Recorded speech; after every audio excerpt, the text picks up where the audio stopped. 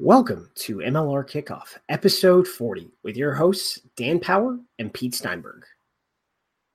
Folks, we are back, off-season edition about to get underway. I enjoyed a little bit of time away, as well as I welcome in my co-host and fellow commentator, Pete Steinberg. Pete, you had a real getaway. You got out of the country and in the country and all over the country. You've had a great last month. How have you been, buddy? It's good. I had a month where I think I was at home for 2 nights. So most of it travel with the family. We went to Europe for a couple of weeks, took in the Women's Soccer World Cup, went to the semi-final and final, and then spent some time in Georgia with my wife's family before getting home Sunday night after 3 weeks and leaving Monday morning to New York. And Dan, I did something that I've never done before. I took a reverse red-eye. I was flying out of New York, and I think it was Hurricane Barry that hit New Orleans. Hit Newark at 7:30. We boarded at 10:50. We had some technical problems. We didn't take off till 1:50. We landed at 3:30 a.m. in Denver, and I got home at 4:30. So I think I haven't quite recovered from that. But yeah, lots of travel, and Dan, lots of tips. I'm not even sure where to start. Well, let's just put a couple in the bank for next season because we may need to lean on those. But give me your best one right now. Well, I mean, probably the tip that most people don't know about it, particularly those in the States, is there is an EU rule for flights that are definitely within the EU. And I think if they land in the EU, even if it's a non-EU carrier, and if you're delayed by more than 4 hours or if your flight is canceled, you're actually due compensation. And so my wife and my daughter were flying through originally through Munich. That flight got canceled. It was the hottest day of the year. There were lots of storms. They ended up flying. They were originally going to fly through Frankfurt. They ended up flying through Munich. They missed their connection. They stayed overnight. And for both my wife and my daughter, we are getting 250 euros compensation, but you have to ask for it. You've got to work to be able to get that money. But that's a nice 500 euros to make a little dent in the cost of the overall trip to Europe. Oh, geez, add it to those coffers, Scrooge. I think it's EU Rule 261. So if you just Google EU 261, it'll pop up, and there's a Wikipedia page, and it's a little bit of compensation for a lot of annoyance, but it's one that you'll miss if you don't know about it. Is that dash A or dash B? Just 261. No, okay. Well, mate, let's jump into the off season. There's been quite a bit of news, and one of the signs of a healthy sports league is off-season news. If there's stuff going on in the off-season, it means that things are, moving in the right direction. We've had plenty of news, but we will kick things off with some players that we will not be seeing in 2020. Announcement came out, I believe it was yesterday, from the Glendale Raptors farewelling 4 of their stalwart players. So we'll kick things off with that. And I'm not sure if you got a chance to read over it, but it was the retirement of Pete Dahl, Zach Fenolio, Maximo D'Artful, and Casey Rock. Casey Rock being one of the original Raptors from the inaugural season, who has finally hung up the boots after what must be 11 years now playing for the Raptors. So let's talk about the Raptors and those retirements first. Well, I mean, it's all changed with the Raptors right now. Maximo didn't play much this year, played more last year. I mean, DTS was a real find for them. Wasn't a lot of time. I think he had 1 star and 1 substitution. But, Zach Fenolio and Peter Dahl in particular, I think they both had 11 starts. Peter Dahl was just such a class player. And he had a bit of a renaissance the last 2 years in the MLR, but he made such a difference with Glendale. Like, my view of Glendale was they were the best team at the breakdown. They could clear out the best to play quickly. They could slow the ball down and turn it over. And it was the play of some of these old heads like Peter Dahl and Zach Fenolio that really made a difference. And when you look at these sorts of retirements and you see 4 players who are all MLR capable players, what that says is you're losing a lot of your depth, right? And regardless, these guys were all part-time players. They all had jobs, but actually they were all players that could do a job. And I think it's going to be really interesting. There's rumors of more change at Glendale, other players leaving with the new coaching staff. It's going to be a very, very interesting year. It's definitely a new era for the Glendale Raptors. Yeah, it will be an interesting next couple of months down there at Rugby Town, USA. What can Pete Boulace, who has already hired one of his longtime friends and former teammates out of Canterbury to help coach. So could be an influence from New Zealand starting to tunnel in there to Glendale. So we'll keep an eye on that. Two other big names that have come out. Well, three other big names, I should say.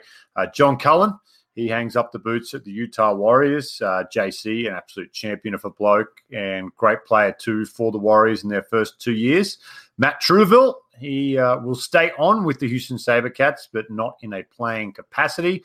And Andrew Suniula, we honoured Big Drew in his last game for Austin against Seattle out there. But again, three very, very important players for those sides, Pete.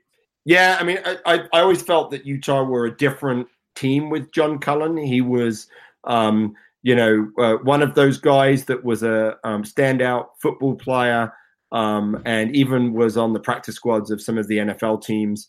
But had a few caps for the U.S., didn't quite make the 2015 World Cup. It was a bit of a tweener, right? Wasn't quite big enough to play second row, wasn't quite fast enough to play number 8, but was definitely a quality player. And I think life, that's a life choice.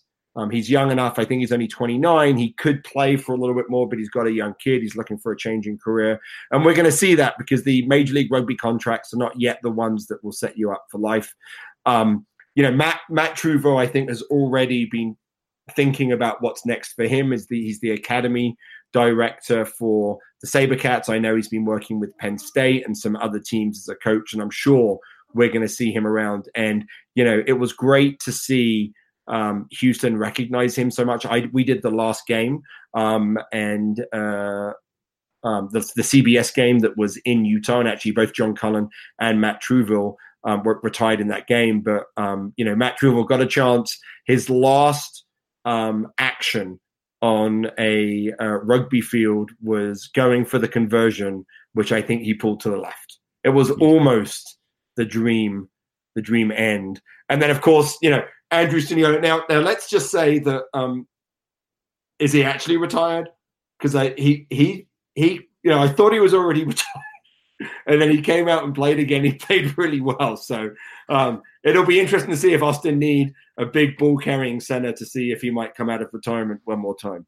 Well, gone are the days of retirement being retirement, right, Pete? Now it's retirement until I get a phone call. That's right. And then, sure, I'll play a home game, and then can you travel next week? Yeah, sure, why not? I'm having fun, and we got to see Drew, and he kicked some goals too. Yeah, which is quite a tradition. He actually slotted in. He went 2 from 3 on the day, and good technique. Drew getting over the ball there, and so again, that's interesting because, like you said, Drew had almost pulled himself out of playing for 2019, and then comes back late. So Austin had already put some pieces of the puzzle in place to replace him already. Yeah, this weekend they've got the Hall of Fame induction for the US Rugby Foundation and Brian Vizard's group, who do a great job. They've got the Hall of Fame induction. I'm wondering if the Suniola's mother shouldn't be inducted into the US Rugby Hall of Fame, because I'm not sure that there's anyone who's done more to impact US rugby than the Suniolo family. I mean, they've all represented the US, in 7s, in 15s to a very high level. And, all of them, all the brothers are coming to the end of their careers, but they're all showing what quality players and people they are as MLR takes its first steps forward. Pete, you are a genius. That's one of the best things I've ever heard you pull out. Let's get that moving. We saw the petition to redo Game of Thrones. Can we get a petition to get Mrs. Suniula into the Hall of Fame for giving the US 3 of its best? That is fantastic. Well, let's talk about some transactions that we've seen over the docket over the last few weeks. San Diego, well, they lose at the very death in that great final against Seattle. They have been busy going out and signing some players with Tira Patterson out of Fiji. He plays for the domestic side in Fiji. I believe that's in the Global Rapid Rugby competition that Twiggy's got going on down there. They've also gone out and signed Stefan Armitage, who just a few years ago, Pete, was European Player of the Year and didn't get as much attention as I thought it was. You know, we had Bastareaud out in New York with Ben Foden, and I know it's a bigger market out there, but this is a big signing. He's an outstanding player, a very, very tough player as well. Along with that, Dominic Day, the Welshman, who I believe got 3 or 4 caps for Wales around that 14-15 year, perhaps. And they've got him as well. So that's going to be a pretty good back row as they re-sign Wuching and Pifoletti as well. Pete, let's talk San Diego on the signings there. 3 very, very good players. Well, you know, San Diego, I think, have a really high-class operation out there. And I think what we're seeing is that the teams that really have a solid foundation are moving early. You know, one of the interesting things, I was also pretty impressed with Stefan Armitage. I mean, his highlight was in Europe was playing for Toulon. I actually got to spend a few days with Toulon and met him. Really, really great guy. Probably one of the best over the ball at the breakdown. He's sort of a weird number 8 because he's square, but he's able to get low. He's very difficult to move out. He poaches the ball really well. He's 34 and he's played the last 2 years with Pau, so he's not quite at his best. And I think that's the difference between some of the other signings and Stefan Armitage is that if he'd come straight from Toulon, and it was a couple of years ago, I think it would have made a bigger splash. But he is going to have a huge impact on players like Wuching and Devon Short and Drew Gaffney, the young back row the Legion have. So I think that's a great signing. And, you know, Dominic Day is one of these interesting – in fact, both of these guys are one of these interesting – they're both interesting signings where they're guys that probably, you know, could have got another contract in Europe. Dominic Day's been basically a backup at Saracens for the last 2 years, as a seasoned second row.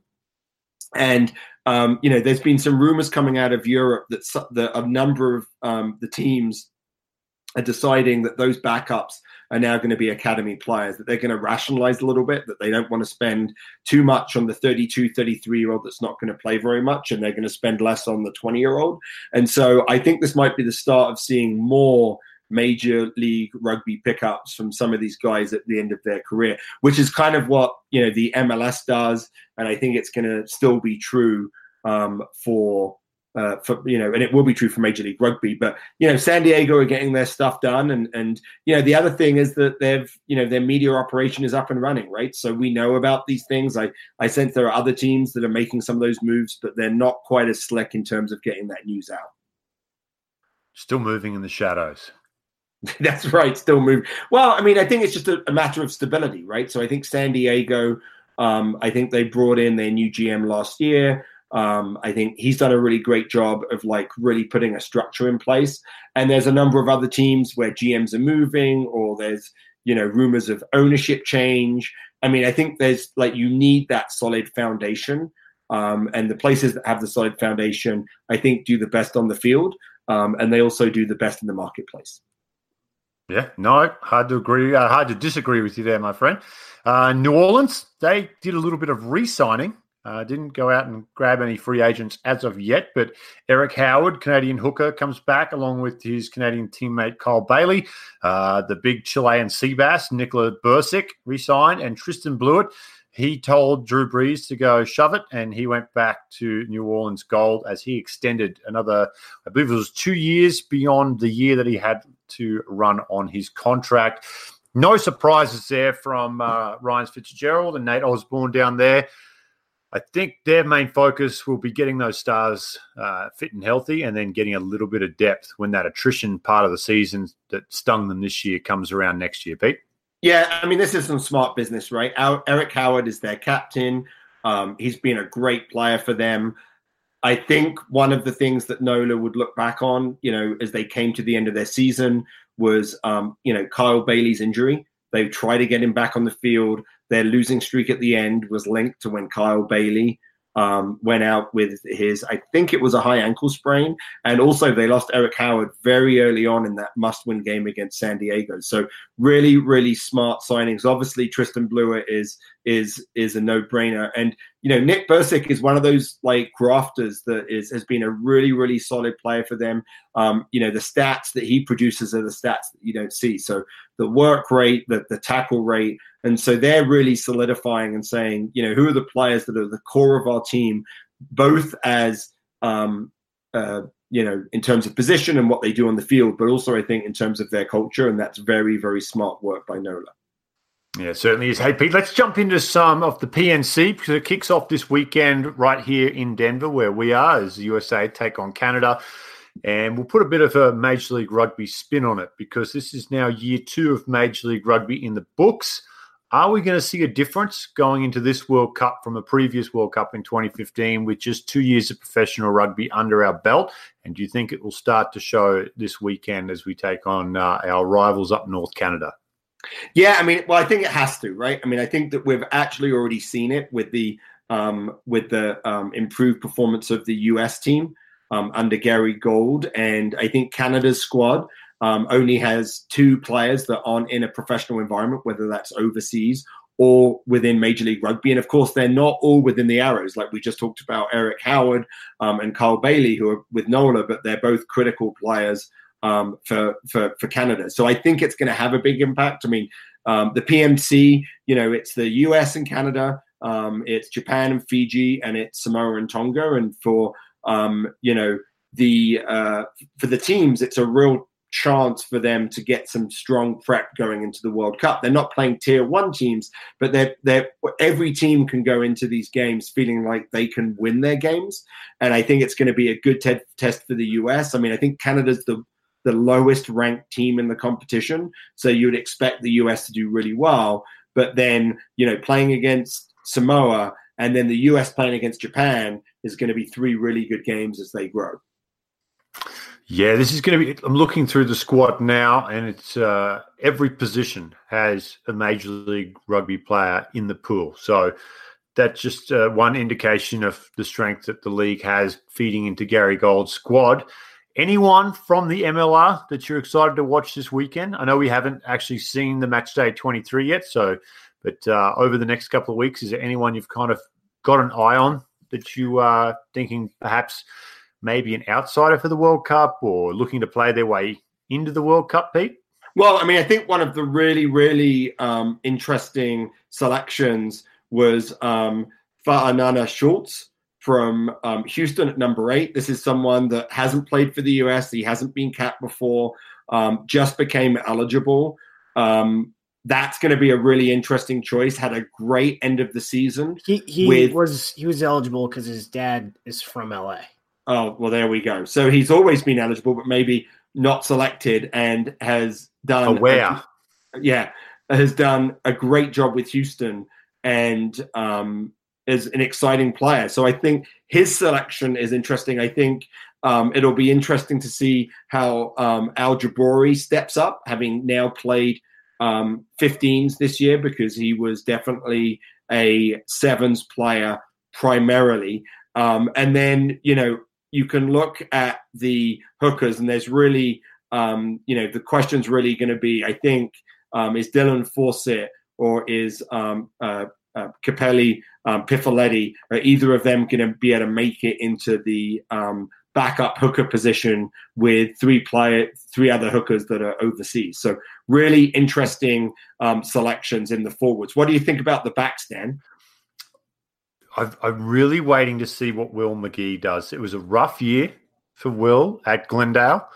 And, with everything that's kind of come out into the open in the last couple of weeks down there, I don't think that really falls 100% on Will's shoulder. He'll put his hand up and say his form wasn't great, but I think there was some outside influences that were affecting that.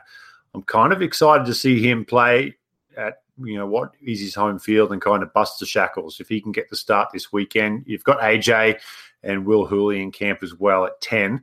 And that's probably the most secure position in the team is AJ McGinty's your starting 10, right? Probably Joe as your starting hooker. is pretty good. And then Blaine, obviously, captain on your wings. Like those guys are pretty much guaranteed.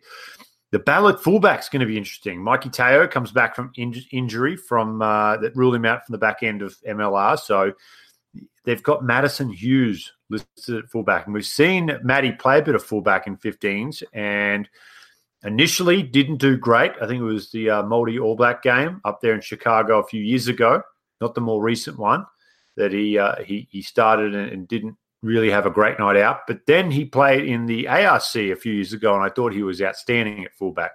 Really put his body on the line because he's not a big fullback, right? He's not a tall guy, and he got under the high ball there and really put himself in the firing line. And I think a lot of his teammates really got a newfound respect for him on that. Yep. But he's up and down.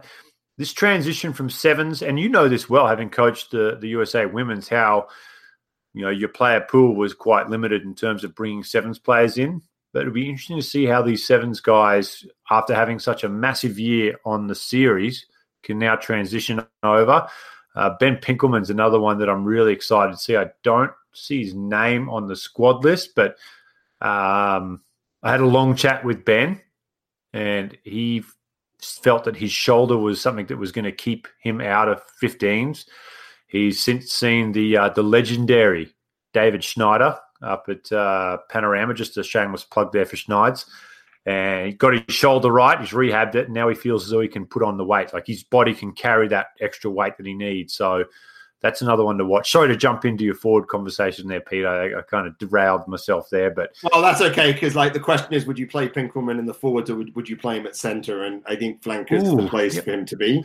Maybe 6, but I don't mind, depending on how you want to play, right? Like maybe you put him on the bench as a utility cover because you got Lasike, who's a pretty unique kind of build for 12, and has shown again he's transitioned from the NFL. And I know he's got a rugby background, was so quick, and I'm so impressed with his development and how quick it came. And I'm sure it's going to be even better now, having spent this time over in the UK playing over there and getting that type of coaching as well. So you probably lock him in at 12 as well. I'm just locking everyone in. Pack your bags. You are. Pack your bags. You're on. Well, I think centre is one of the positions where the US is probably weakest. I think that you can see Threaten Palamo making his way back in with those games at the end of the season with Houston. You can see Martin Yusufa from the sevens, and that's because it's been a bit of a challenge. I think one of the interesting selections is Gannon Moore on the wing. This is a guy that had moments of brilliance for Utah, but I'm not sure that it's interesting to see him in that squad. But I think one of the challenges that you're going to have in the back three when you've got Mikey Teo and Madison Hughes is their ability to be able to play the high ball. Everyone else in the back three for the US is 6'1" and above. And that's because the game is often played in the air. And when you're looking at playing at some of these top teams like England, you know that the ball's going to be up in the air. You know it's going to be challenged. So that'll be an interesting selection dilemma for Gary Gold and his staff. Is like, all right, what's our strategy going to be with that back three combination? I'm excited to see these guys play. I'll be at the game this weekend, and it's going to be interesting because they're up against a Canada team that's on a bit of a roll. I mean, I think that they're playing better rugby under Kingsley Jones. I think that they went through the repechage and they played well and they did well in the ARC. And Major League Rugby is all over their roster. And one of the interesting selections for me is Hubert Bidens at loosehead. I mean, this is a guy who is, what is he? He's 37, has 52 caps, so obviously very experienced, and was just like this solid rock for Nola Gold, and didn't start as a member of the squad at the start of the ARC, but finished in the squad, and I think finished starting. So he's going to be a really, that loosehead battle for Canada is going to be interesting because you've got Rob Brower, had a great season for Toronto Arrows. You have Bidens for Nola Gold, and you have Sears Duru, who stepped in and played really well for Seattle. And so you've got 3 Major League Rugby players from 3 different Major League Rugby teams all battling for the same position. I think that's going to be a fascinating competition. Yeah, well, let's talk a little bit of Canada now, because they're a big part of Major League Rugby, as we saw the Toronto Arrows, and their debut season were outstanding, going down in the semi-finals. The one that jumped out for me was how quick Jeff Hasler has been brought back into Kingsley Jones's squad, and quality rugby player. And we saw him improve week by week with his short stint with the Seawolves this year. But it'll be interesting to see again that another jump up, right? From club rugby to test rugby, everything's a little bit quicker and a little bit faster. And let's see how he handles that. I'll be interested to see what he can do there. But looking through, you've already touched on this, Pete. It's impressive the number of guys who are in this squad not from the Toronto Arrows. So we expected the Arrows to have a pretty big influence, and that was the whole allure of having Toronto in Major League Rugby. But you see quite a few Seattle Seawolves in there as well. New Orleans Gold. It's really exciting to see, and I'm looking forward to Saturday. It's going to be a pretty close game. I think this is Canada's best shot in a long time to upset the USA. Well, I think it is, but I think there's some interesting. Canada always has a little bit of an advantage in getting some players overseas because of the ability to qualify in terms of with parentage from overseas. But there are some, I think that they've really got some, great second rows. I think they, they might have a bit of an advantage at second row over the US. I think the US, I think, would have a little bit of an advantage in the front row. And it's going to be, and I think in the back row, I think that it's going to be sort of like the rugby knowledge versus the athleticism, I think, of rugby knowledge of Canada and the athleticism of the US. But one of the really interesting decisions that Kingsley Jones has to make is the same decision that sort of Richie Walker had to make, which is like, what do you do with Phil Mack? I mean, he is a great rugby player, but he is not a technically world class. So he can create things out of nothing. He can play when the game is broken. If that's the style of play you want, that's Phil Mack. But Jamie McKenzie had a great year for the Toronto Arrows, and obviously Phil Mack is. I think he's definitely going to go to the World Cup, but it's going to be interesting to see if he stays in that backup position. Yeah, that's the tough question, isn't it? Because those opportunities that opened up for Phil in Seattle in Major League Rugby probably not going to open up at Test Rugby. Right. Gary Gold's going to have his squad pretty dialed in, and he's had a chance to watch a lot of Phil Mack with Seattle, as have a good chunk of his players. So those little, lapses, and this, you coach Test Rugby, they're just not there. Right. The opportunities, or they're there, and the moment is much shorter. Right. Yeah. So the hole gets filled a lot quicker at that level. And then, Phil had a different setup in his backline at Seattle with Ben Seymour at 10, as opposed to what he's going to have with his options at fly half with Canada, who are probably going to want quick, clean service to play a more structured style of attack, as opposed to that spontaneity that comes from his sevens background. So, I'd probably put him on the bench again. Yeah, I mean, I think so too, and I think that there are some other interesting selections in the for Canada. I think that Pat Parfrey that played for Toronto, but didn't play that much, and wasn't a starter for them. I think there may have been some location issues for him in terms of I don't think he was in Toronto that much, but Canada have really struggled at fullback, and so they've done something that's been a little bit controversial, where they've brought in Peter Nelson, who I believe qualifies through a grandparent, and this is a guy that's played the last few years with Ulster. His grandma. It's his grandma, right? So it's last few years with Ulster, and it's been drafted in, so he hasn't been capped, but it sounds like he's on his way to Canada. So when he was released, it looks like that he's going to be moving to Canada. So he's someone, he's listed as a fullback, but he can play some fly half too. So Peter Nelson is someone been in what? Camp, and he's only been playing fly half. Aha. From behind the virtual glass. Thank you, Aaron. So listed as Wizard a fullback. of Oz. Yeah, playing fly half. But the interesting thing for Major League Rugby is his Ulster contract is over, and it sounds like he's coming to Canada. So it would be interesting to see if he's a new selection for the Toronto Arrows in 2020. Yeah, I like O'Leary. I like O'Leary at 10 for Canada. That's just me, though. I think he's the option to go to. That is just you. Yeah. That is just you.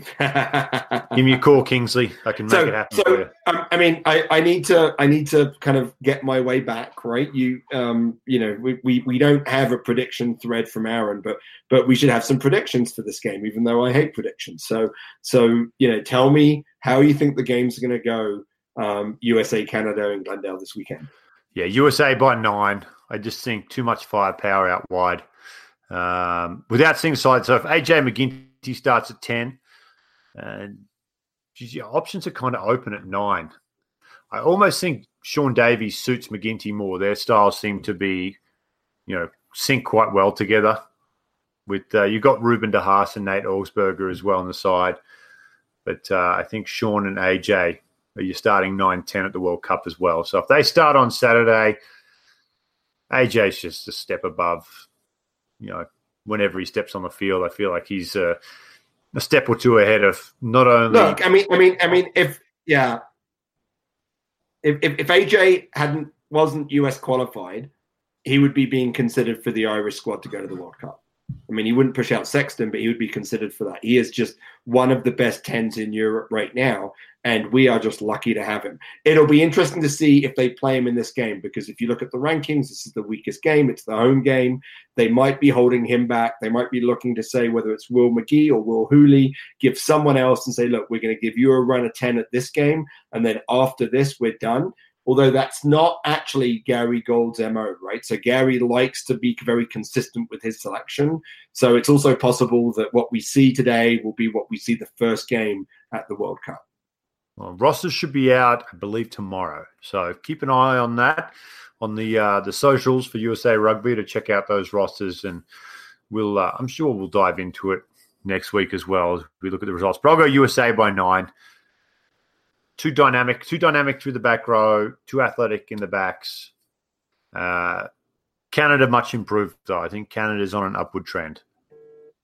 So I think this game will be close, but I think the US will pull it out in the end, and I think it will pull it out a little bit more than you suggest. The team's been at altitude. They've been at Colorado Springs for a couple of weeks, I think. They'll be coming in nice and fresh. I think Gary Gould will have them clicking. I think this will be USA by 15. But I think it'll be something like, 35-20, and it'll be pretty close with about 20 minutes to go. Okay. Yeah. I'm just so agreeable in the off-season, Pete. I don't know if I can deal with this. Well, let's talk before we duck out. Let's just talk a little bit of international news about MLR players. Api Nakatini, player of the championship series for the Seattle Seawolves, he will suit up for Waikato in the Mitre 10 Cup, which is just about to get underway down in New Zealand. And then the big one that came out today was Aaron Mitchell from San Diego. You heard Paddy Ryan on our show a few weeks ago talking about Aaron Mitchell.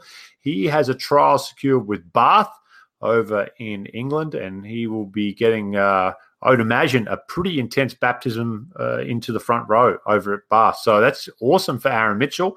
And potentially, if he, does well, he stays at Bath. If not, he brings a lot of that experience back to San Diego for next year.